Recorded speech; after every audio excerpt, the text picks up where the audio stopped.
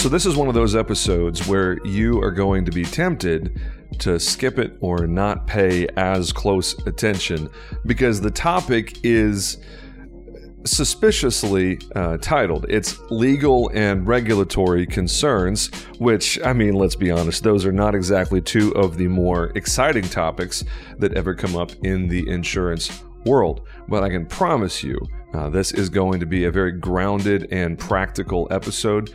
Listening to this episode is going to save someone from being sued. It's going to save someone from a massive, major headache that could have been avoided with a little bit of different practice. So we're going to hit the bumper in just a second and dive straight into legal and regulatory concerns in your agency. Let's go. There are two kinds of people in the insurance industry: those who are captive and those who are free. This is the Agency Freedom Podcast. There is so much I wish I would have known before I made the freedom jump to the independent side. I mean, even now, I feel like I'm learning something new every single month. We're all about helping insurance agency owners and sales professionals reach your maximum potential and flex your freedom. My team and I replaced 6 years of captive agency revenue in 17 months with RiskWell. 17 months, man. It's crazy. This show is where I share our successes, our failures, and what I've learned along the way. We lay out a blueprint of how to make your freedom jump from captive to indie to market domination. I'm bringing you colleagues from markets across the country with dozens of different specialties. They're eager to share their stories and best practices with you. I'm your host, James Jenkins. Welcome to Agency Freedom Podcast. Let's go. Episode 6. What's going on, everybody?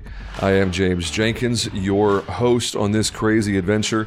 You're listening to the Agency Freedom Podcast, where we take our listeners from captive to indie to market domination. Thanks for joining us. Thanks for spending your valuable time. I will endeavor to be worth your time and to make sure that everything that we do together is focused on action and focused on you having the absolute best agency possible. You know, I had probably one of the best compliments that a podcast host can receive over this past couple of days. I'm recording this on a Saturday afternoon at my office, and yesterday, I think it was, I got a message from someone that said, hey, I really want to appreciate or show appreciation because I listen to a lot of podcasts in insurance and outside of the industry. A lot of podcast hosts just like to hear themselves talk, but it's obvious that you are prepared for the topic and you're really actionable. And you know, from the perspective of someone who is creating the content that you are hopefully continuing to listen to, that's a really warm compliment. And it's just affirmation of what I'm trying to do, because really, this whole thing is what I wish I would have had when I was making the freedom jump from the captive to the independent world. To that point, if this is your first episode, then here's the idea. Agency Freedom Podcast exists to equip people that are still in the captive world, show them exactly how to make the jump at a very practical level. And for people that are already in the independent world, we are addressing important topics to help you get better, be more profitable, more efficient, more effective, give better experience for your clients and channel partners, and grow your agency, be the best possible version of yourself. So either you're a captive or you're an indie, either way, we're in this together. So a couple of quick housekeeping items like we do for every episode. The 3 actions that I ask for: subscribe on whatever platform you're listening to. Those subscriptions really help the algorithm. Go ahead and leave a review if I've done anything for you that has been useful, helpful. Go ahead and spend 30 seconds of your time and drop a review on whatever platform you listen on. And lastly, most importantly, please invite someone. Please share this podcast with someone in your circle that you think would benefit from the information.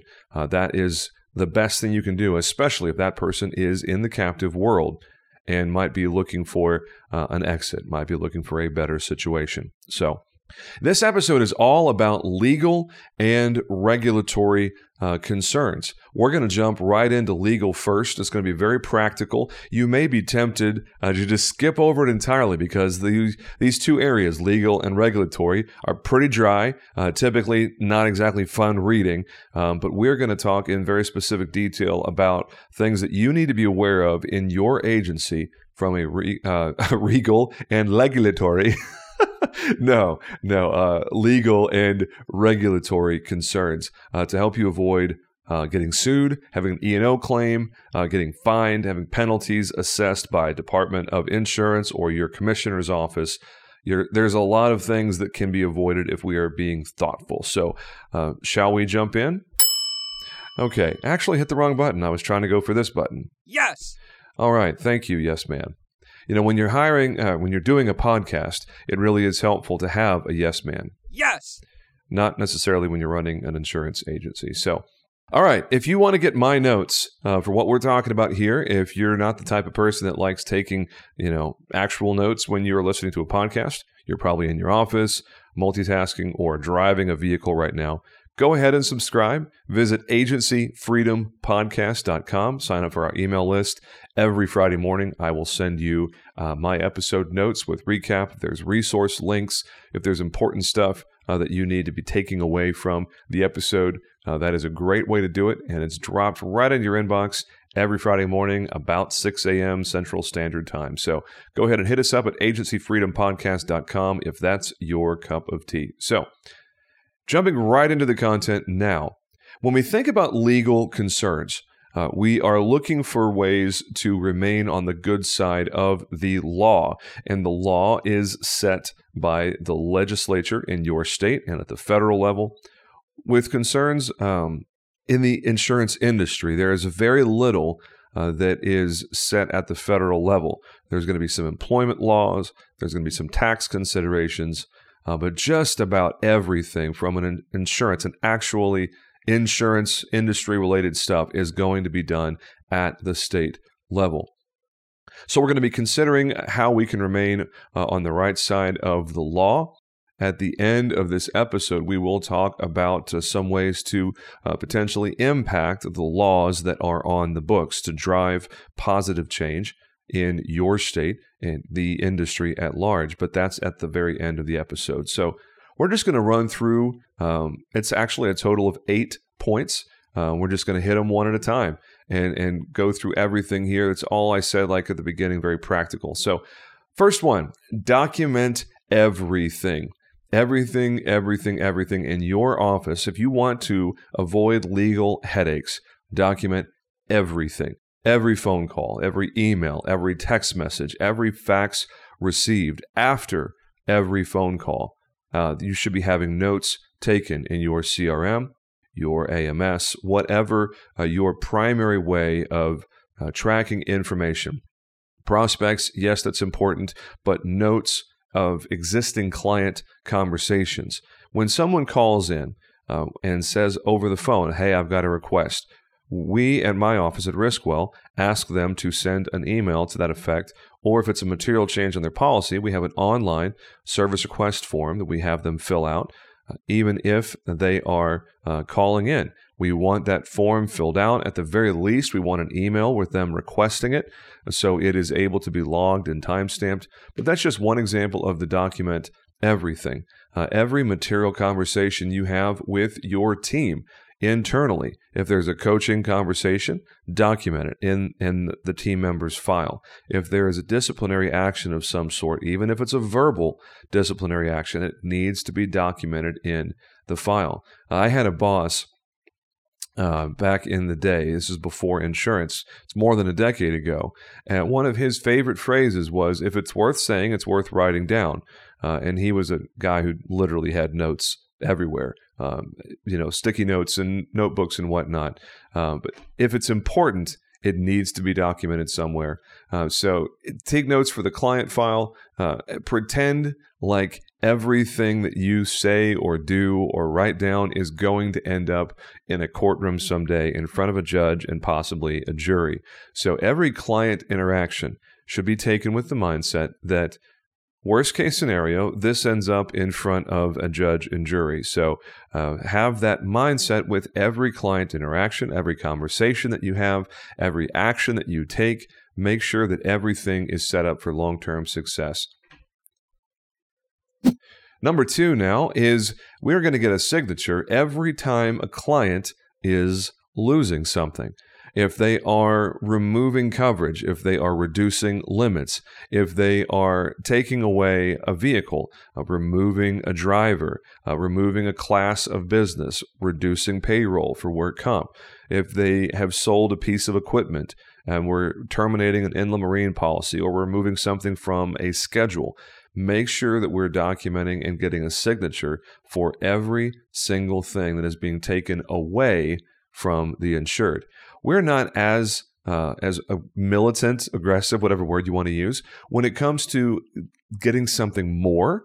If the client is getting something more or better than they had before, we don't necessarily need to have a signature. Something as simple as an email requesting it is perfectly fine. But if they are removing or reducing or declining something, you better believe that we are going to get a signature and get them to have that in their permanent file so that no one can ever come back and say, I didn't say that, I didn't ask for that. Because if you're not documenting every reduction, every removal, it's entirely possible that someone can come back and say that you did something they did not want you to do. And if you don't have any documentation, then you have no defense. Documentation equals defense. So if you don't like the idea of being sued by one of your clients and having your E&O policy reflect your lack of documentation, then it's probably a good idea to be in the habit of, at the very least, getting something in an email if there is a reduction or removal or declination. But really strongly consider having a signature, DocuSign, InsureSign, FormStack. There's so many different signature vendors that are of an acceptably professional level that will hold up in court. So pick whichever one of your favorite vendors that is, and make sure you're getting a signature for anything that is important. So next is, this is kind of a controversial topic. It's a little bit hard sometimes because everyone likes to feel like an expert, to give their opinion, to give advice on social media. When one of your clients asks a question, it's really important that we as professionals, as licensed agents of our companies, as licensed industry professionals in our states of residence and operation, we've got to stay in our lane. Yes! We absolutely must stay in our lane. We are, as professionals, most of us are trusted advisors that our clients, think about all the stuff that you have about your clients, all the things that you know about them. You know their history. You know where they live. You know their kids. You know the work that they do. You know if they have gotten arrested. You know if they had a driving while intoxicated. You know if they broke the speed limit and got caught. The kinds of conversations, the kind of trust that you have with your clients has a certain amount of responsibility attached to it. We have more access to our clients than a lot of other professionals do. If we're doing our job correctly, that is. If you are just an order taker, if you are highly transactional in the way that you do business, perhaps you don't have that trust. I would hope that you do. I think if you're listening to this podcast, you're the kind of person that cares about your agency and wants to be better. So I'm going to assume if you're listening to this, yeah, you definitely have the trust of your clients, and they're probably asking you a lot of questions that may not have anything at all to do with the practice of insurance or risk management. That's why I say it is so essential to stay in your lane, especially for those of you that are relatively new to the practice of insurance. It's nice to tell someone the answer. If you know the answer, that's great. But if you're going to say something that is outside of your licensed, credentialed, professional experience for something that your company or the state insurance office or some other office like the State Bar Association or insert here, financial advisor, accounting, whatever it may be, We want to be very, very clear of who we are and who we are not. And as you've heard from me in this very podcast on several occasions, I have given a disclaimer and said, look, I am not qualified. I am not a credible expert in the field of insert here. Please do your own research. This is anecdotal. This is for informational purposes only. This is not legal advice, accounting, tax, financial, etc. If something requires a license or a certification or belonging to some professional trade association, you should probably not be talking about those things in an anecdotal fashion with your clients.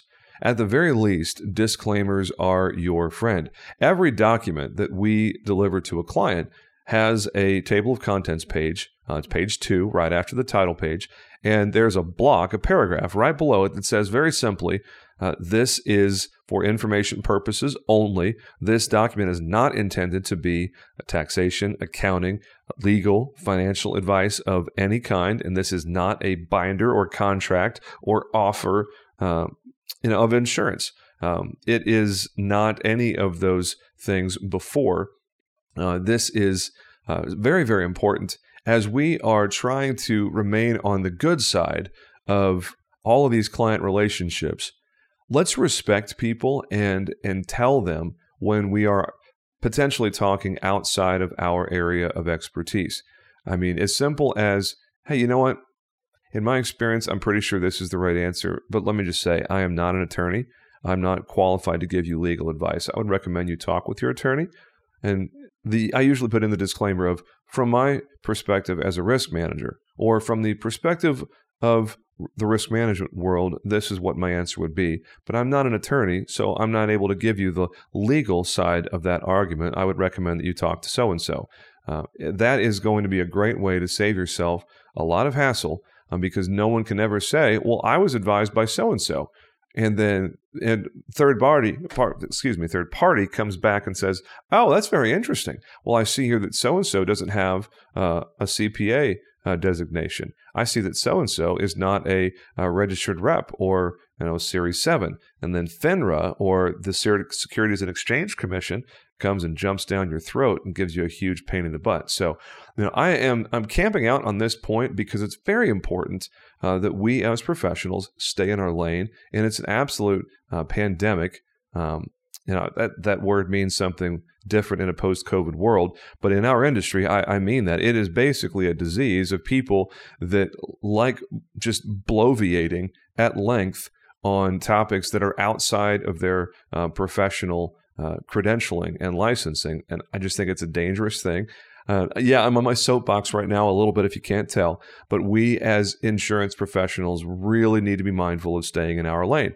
In the same way that we would want other professionals to stay in their lane.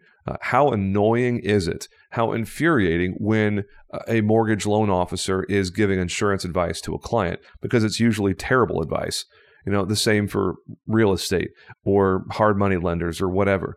Hey guys, don't freaking give insurance advice. That's my job. Stay in your lane. In the same way, we need to be mindful of staying in our lanes as well. So enough with that. Right along those same lines of staying in your lane in other fields and industries, and this is another controversial thing. I don't mind saying I recognize that there are going to be differences of opinion here. That's totally cool. You feel free to disagree. Feel free to ignore this advice entirely. I will say it very bluntly. I am not a licensed claims adjuster. I have not been asked by any carrier to serve as a claims adjuster.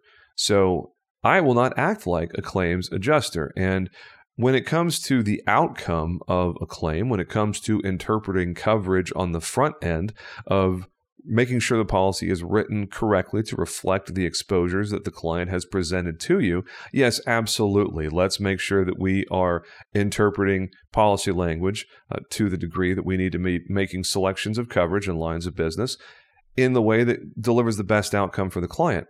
That being said, in a claim situation or a potential claim situation, we really got to stay in our lane. And remember, we are not, as agency owners, if you are, then great. good for you. I'm not talking about the extreme minority because I'm sure somebody listening to this has a claims adjuster's license as well as property and casualty or life and health, general lines, etc. You could very easily be an agency owner and be a claims adjuster. So if that's you, if you're the unicorn, I'm not talking to you, I'm talking to the masses here. So the claims process is done by claims professionals. And I think we do ourselves a really bad thing when we insert ourselves in the claims conversation. You're going to be very mindful of saying anything that might be construed as a binder of coverage because you, as an agent of the company, have an opportunity to tell someone that something is covered. And you are an agent of the company. It depends on the carrier, but there are a lot of carriers out there. If you have a situation where you, as the agent, tell an insured explicitly, insert situation here is covered. A lot of carriers, whether it's covered or not, if it ends up being not covered, they will take that verbal binder that you gave to the insured. They will take the claim and they will subrogate against you as the agent, and your E&O policy will pick up the claim for that client because the carrier said, no, this is actually not covered, but the agent said it is covered. So rather than deal with a lawsuit, the carrier will pay the claim and ask your E&O policy to pick up the tab. So we need to be really careful of the things that we are saying when it comes to the claims process. We need to have stock answers for, I'm actually going to allow the claims adjuster to handle that.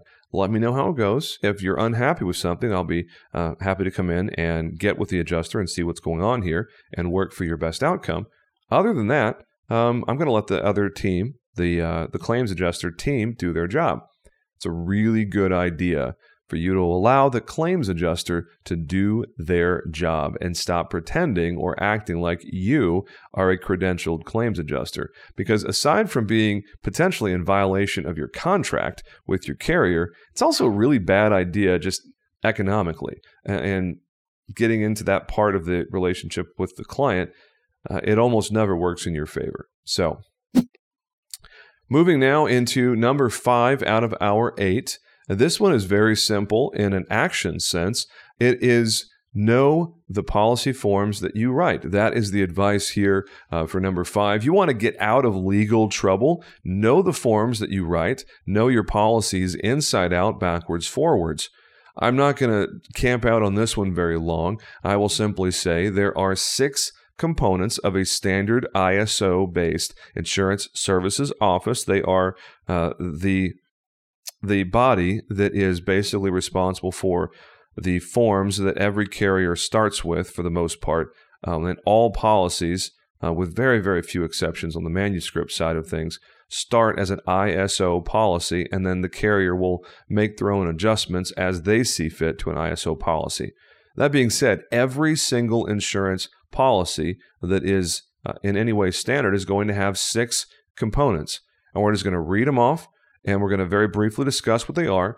And then the homework for you is know your forms, know your policies, know what they do, know what they say. Because a lot of people out there in the marketplace are going to think incorrectly that they are purchasing a product in the same way that they would go down to a grocery store and buy a loaf of bread.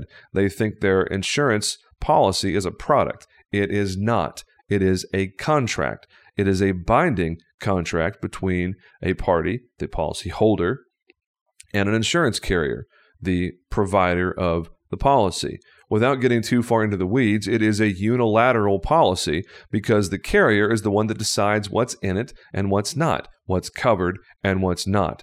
And the policyholder only has the option of either accepting or rejecting the offer of the contract. It's not a negotiation. It's not a conversation. The policyholder simply accepts or rejects. So what are we getting into here? The 6 components of just about every policy. The first is going to be the declarations.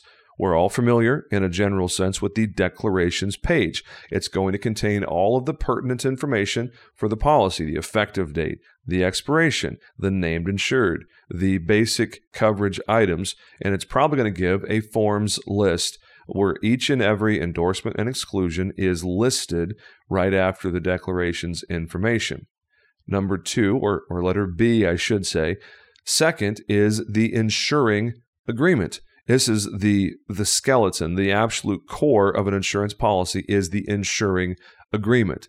It will list out exactly what the insurance is covering. It will list who the insured is, and it will basically serve as the foundation for the entire rest of the policy form. Then we have the third one, definitions.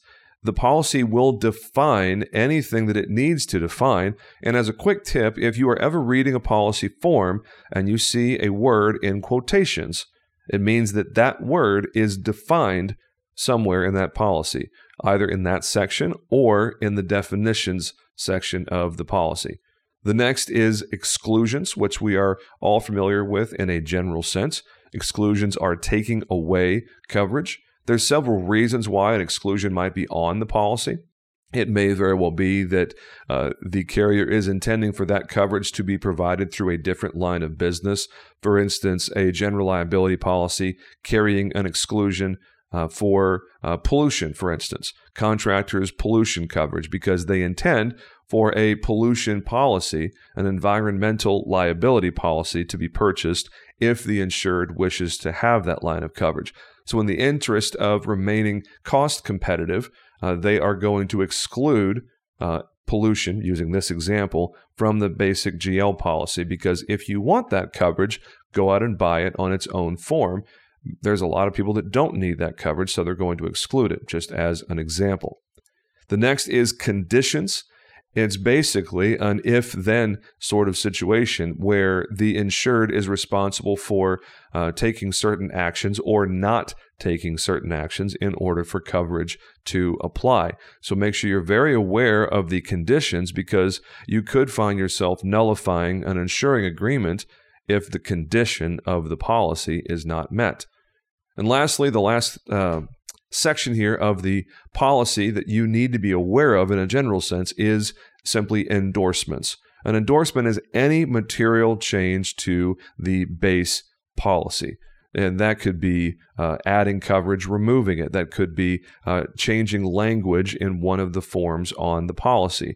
An endorsement is a very, very broad term because it means literally any material change to the policy. So get very familiar with the stuff that you sell. It is absolutely appalling to me the number of agents that are selling a product they do not understand.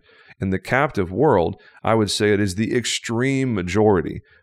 Almost all of the captive agents out there have no idea what every word, every letter, every page of the policy that they sell, because they think of it as a product and not a binding contract. Once you realize fully that the product that you are selling is a binding contract, a legal document between your customer, your client, and the insurance carrier, you will treat it differently. I'm certain of that. So, the last thing I'll say on the policy forms, it's a great idea to build a policy specimen library. All of your carriers, all of your lines of business. One of the things that I do religiously, when we get a new carrier, we ask them for a copy of all of their forms. They're called specimens. If you ask an underwriter or a program manager or a sales executive, whoever your liaison is with the carrier, say, hey, where can I get a copy of all of your policy forms and specimens? They can probably give you those. Keep them on file. It's always a good idea to be able to reference a specimen if you have a question about whether a policy should be covering something or not. Moving now into number 6 here on the list is simply put it on paper. Whatever you are doing, if it's important, put it on paper. We've talked about it in previous episodes, but if you are saying something either with an internal member of your team or an external party, make sure it's on paper. That way the scope, the expectations, the desired outcome can be known by all and agreed to. And if something is happening where money is changing hands or time and energy is being spent on something, you've got to put it in writing. Number 7 is contracting with an outsourced provider for things that you don't need to be the expert on. HR and compliance are great things. We really have to stop pretending like we are HR professionals. You're not a member of SHRM. If you're Probably not anyway. The Society of Human Resource Management, or Human Resource Managers, I should say, SHRM. So get a hold of someone, whether it's ThinkHR as a vendor or someone else. Outsource the HR and compliance component of your operation. Please, for God's sake, do not try to do it yourself and save a few dollars. It will come back to bite you eventually. It's just a matter of when, not if. And then lastly, number 8 in our list of legal concerns and advice to avoid legal headaches, it is we've got to hire that attorney, that business attorney in particular. But whomever it is, if it's estate planning, business attorney, anything in the law side of things, you do not want to be going to Google or LegalZoom and trying to make it happen yourself. Playing amateur attorney is a great way to get yourself sued. So please hire an attorney, hire HR and compliance, outsourced stuff. Third-party consultants in those areas are worth every penny you pay them and then some. So that's it for the legal side of things. We're going to move now. In just a moment, I'm going to allow for that little break that always comes up right around this time in the episode for that commercial break. So here we go. Did you hear that virtual intelligence and on-hand VAs actually merged? That's right. I was talking to Michael Cruz and checking out what he has there with his Colombian workers. And I said to him, dude, what's up? You realize you're not a VA, right? He said, what do you mean? I said, you're a VE. Look it up on ChatGPT. I encourage you to do that too. He's got forward-facing VEs. VEs that can answer the phone and take questions 30 days in. You say yes to Michael, I want what you have. In 30 days, that's what he delivers. I said, Michael, this is unbelievable. We're strong in the front, but we're really strong in the back end. You provide the external VE for us. We provide the internal VE. I looked at him, I said, buddy, let's do this together. Let's do this. And he looked at me and he put out his hand, and like a good, solid Cuban American, he said, Jason, I'm committed. Let's do it. And that's what we did. We flew to Colombia, we saw his operation, and you need to see it too. Give us a little click at Virtual Intel, that's with 2 L's, that's virtualintell.com. Go check us out, see what we're doing. High quality VEs mixed with technology, delivered right into your agency, and you don't have to do all the things that you don't like to do, like hiring, firing, recruiting, trying to find processes. Just, there's so much stuff, I can't even say it right. That's right. Virtual Intel, CAS certified.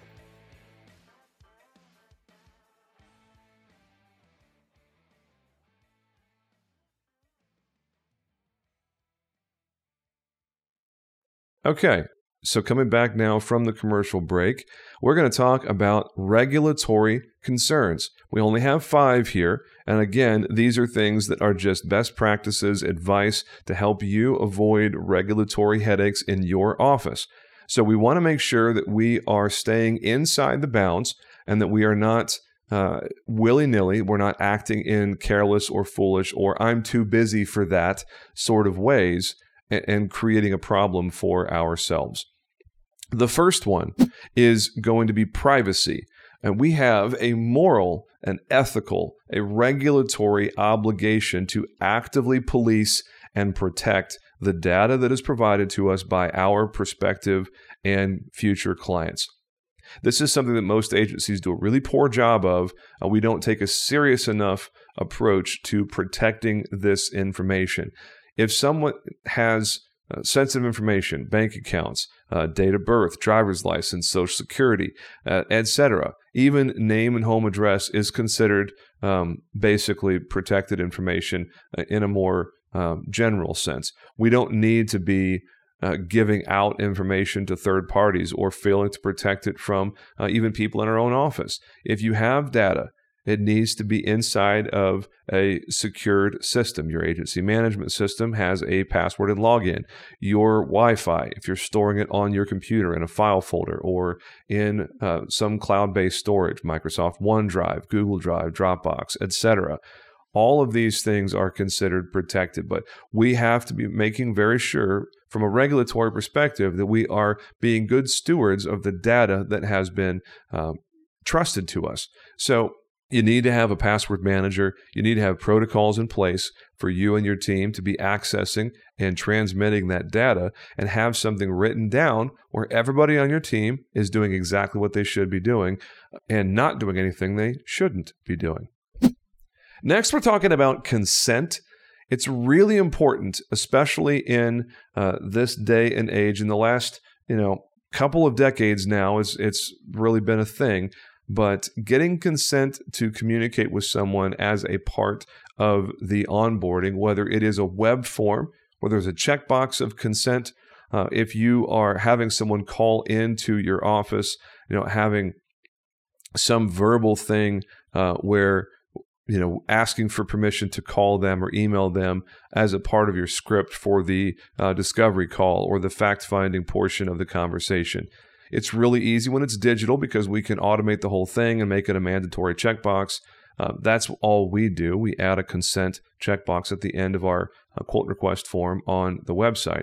But getting consent, especially if you intend to phone or text someone, becomes really important because there are two federal things that you are probably familiar with. The first is TCPA, the Telephonic Consumer Protection Act.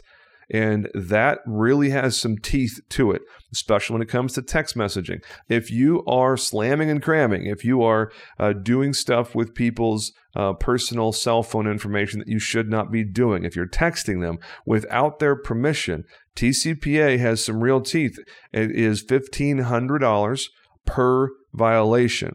And it basically becomes a violation if you are texting someone without their permission, if they ask you to stop in any way and make their desire for you not to communicate with them known to you, and you continue to text them. Every single message, every text after that point carries an individual up to $1,500 fine. So TCPA is no joke. We need to be really careful when we are calling or texting or emailing people that we have their consent to communicate with them. And an existing business relationship is fine, but we need to make sure that we have that on paper somewhere. Paper, of course, could also be digital paper. It could be pixels on a computer screen. That's totally fine too.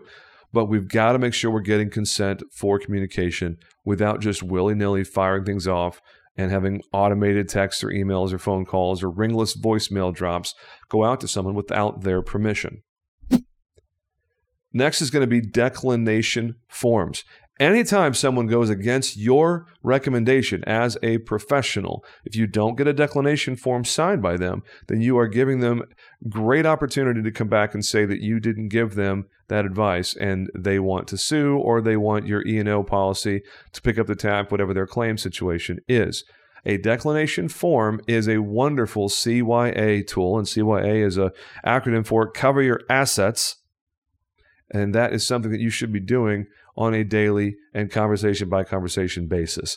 If someone is declining your advice, it's like when they are trying to leave the hospital and their doctor says, I don't think you should leave. They are required to sign a release that says, and it's the AMA release form, against medical advice.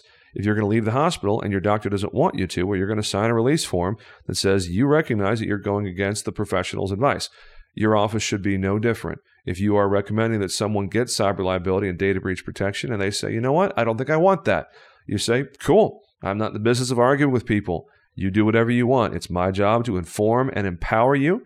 If you choose to go against my advice, no big deal. Please sign here.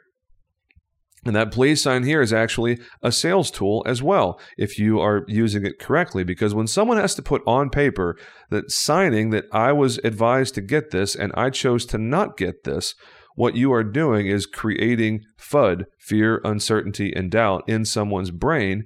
And the very act of asking them to sign the declination form, more times than not, will bring them back and get them to have the coverage that you wanted them to have anyway. Unless they're just heart set on saying no, in which case, okay, fine, sign the declination form, have the CYA, and move on. Because I don't know about you, but I am way too busy to be arguing with someone about a coverage item. If you don't want to do what I suggested you do, cool. Go ahead and expose yourself. That's fine. If you want to keep that risk for yourself and retain it, more power to you. You may be lowering your total cost of risk. You may not, if it's not something you should be retaining. Either way, a declination form is a really good idea. So, moving on. Regulatory concerns pertaining to multi-state operations. This is something that becomes a real bugaboo if you're like me and you are operating in multiple states. Now, I didn't fully appreciate how complex this was going to be until we really started ramping up the numbers. At the time of recording, we are now in 35 states, and we will probably be in all 50 states by the end of 2021 in order to better serve our real estate investor clients who are all over the place. We get an average of 35 or 40 inbound requests for insurance from real estate investors every single month. At least one a day on average, almost two a day when you think about the fact that there's basically 20 to 22 working days in a typical month. So when you're getting into multiple states, there's a lot of things you need to be mindful of. If you are writing any surplus lines, especially because some states allow for brokerage fees to be charged to the client and some don't. Some allow you to charge a fee and collect a commission. Some make you choose one or the other. And it's going to vary from state to state. In some states, the broker fee that you charge is taxable in the same way that the pure premium is for the state's surplus lines tax and stamping fee. In some states, the fees that are charged are not taxable. So getting awareness of the multi-state considerations, some states require you to file a state tax return if you have revenue generated from clients in that state. So just get really aware of the obligations that you have if you are operating in multiple states, because there's almost certainly strings attached to being in multiple states. It's pretty cool. It's kind of an ego boost to be able to say, yeah, my insurance agency writes in 5 states or whatever the number happens to be. But there are definitely some concerns from a regulatory perspective that come from being a multi-state operation. So just make sure you're not getting blindsided by something like that, because they don't play fair with fines and penalties. Lastly, the last point here under the regulatory side of things, number 5, is legislative advocacy. And I saved this one for the end because I think this one is absolutely critical for those of us that care about more than just our own agency, those of us that care about the industry as a whole and the trend of the industry and where we're going as a profession. It's a really big, important thing for us to be engaging with our representative bodies, our House of Representative, our state senates, our assemblies. For those of you that don't have senates, you have assemblies or a different name for it. But engaging with our elected officials, our political representatives, becomes absolutely incredibly important, because those people directly impact you and me and our policyholders. So when we want them to know something, if there's a bill up for consideration, we need to be voicing our opinion. If there is something that you care about, you need to be letting your representative know. Let them hear from you. And one of the most effective things that we can do to engage in an advocacy sort of way in the legislative, in the political, in the lawmaking process is by joining a trade association. And in our industry, in the insurance world, the big 3 typically are all the same on the P&C side of things. Big I is usually the first one that comes out of people's mouths, and PIA, the Professional Insurance Association or Insurance Agents, or I'm butchering their acronym there, but Professional Insurance Agents is basically what it is, and IIABA, the International Insurance Agents and Brokers Association. Those 3 are typically going to be the trade associations that you're going to hear the most about. They have a lot of clout in state legislatures. They have professional full-time lobbyists and people that are representing you and I with the issues that impact us and our industry at the state level. So being aware of what is happening in your state, being aware of the laws and the regulations that impact you and your clients is a really good idea. It is something that is worth your time and energy. And I think if you are allowing someone else to carry the water, then the very least you can do is join that trade association that best aligns with your vision and values. Join them as a member, pay your dues. If you're not even active and going to meetings, in our state where I am, Texas, we travel to Austin a couple of times during the legislative session, which just ended in Texas. It ended about a week ago as I record this. And I actually didn't go this session. I've been to Austin several times as a grassroots lobbyist. I've been to Washington, D.C. Twice back in my captive agent days. I went there as a part of NAIFA, the National Alliance of Insurance and Financial Advisors. That is a great organization that is more on the life and health and disability and financial advising side of the insurance practice. It's not really a PNC thing. And for those of you that are life and health focused agents, there are several organizations that represent you predominantly. The National Association of Life Underwriters, NALU. There are several other organizations that are more focused on the life, health, annuities, accident side of the insurance practice.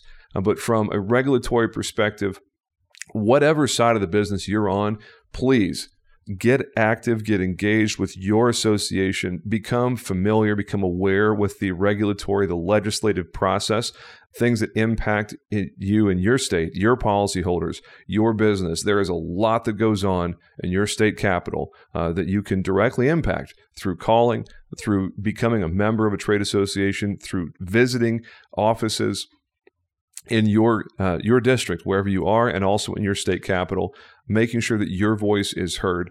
That is just so important, and so many people don't care a thing about it and are just totally oblivious to what is going on and how it impacts them specifically. So to wrap up, we talked about legal and, here's a little bell thing. We talked about legal and regulatory concerns today. 8 talking points under legal, 5 under regulatory, and that's basically it. Check out the recap episode notes. Please download them. If you want that link, you can go to agencyfreedompodcast.com, sign up for the email list. We'll get that dropped into your inbox every Friday morning. You can also communicate with me personally. I read every email that comes in, podcast@riskwell.com. If you have ideas, if you have complaints, suggestions, anything we can do to make this a better, more useful podcast for you. And lastly, the biggest thing that I will say here at the very end, we are about to start recording our interviews. We're almost done. We have 2 more episodes for the foundational.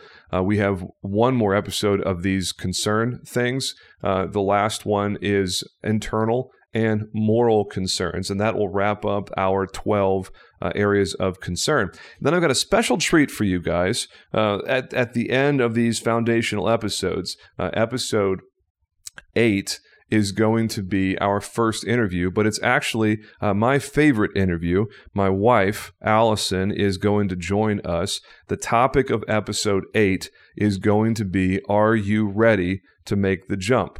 And it's going to be specific to people that may not be in the insurance or in the independent side yet. I'm going to interview her about what it's like being married to someone who is considering making the jump, who is on the captive side and wants to be on the independent side. I'm going to ask her some questions. We're going to have a really frank and candid dialogue on the process of making the jump and include the spouse, because the simple fact is, if you are a married individual, then whatever you do has tremendous impact on your spouse and your family. So I would be foolish if I did not include my bride in that particular conversation for you guys. So check that out.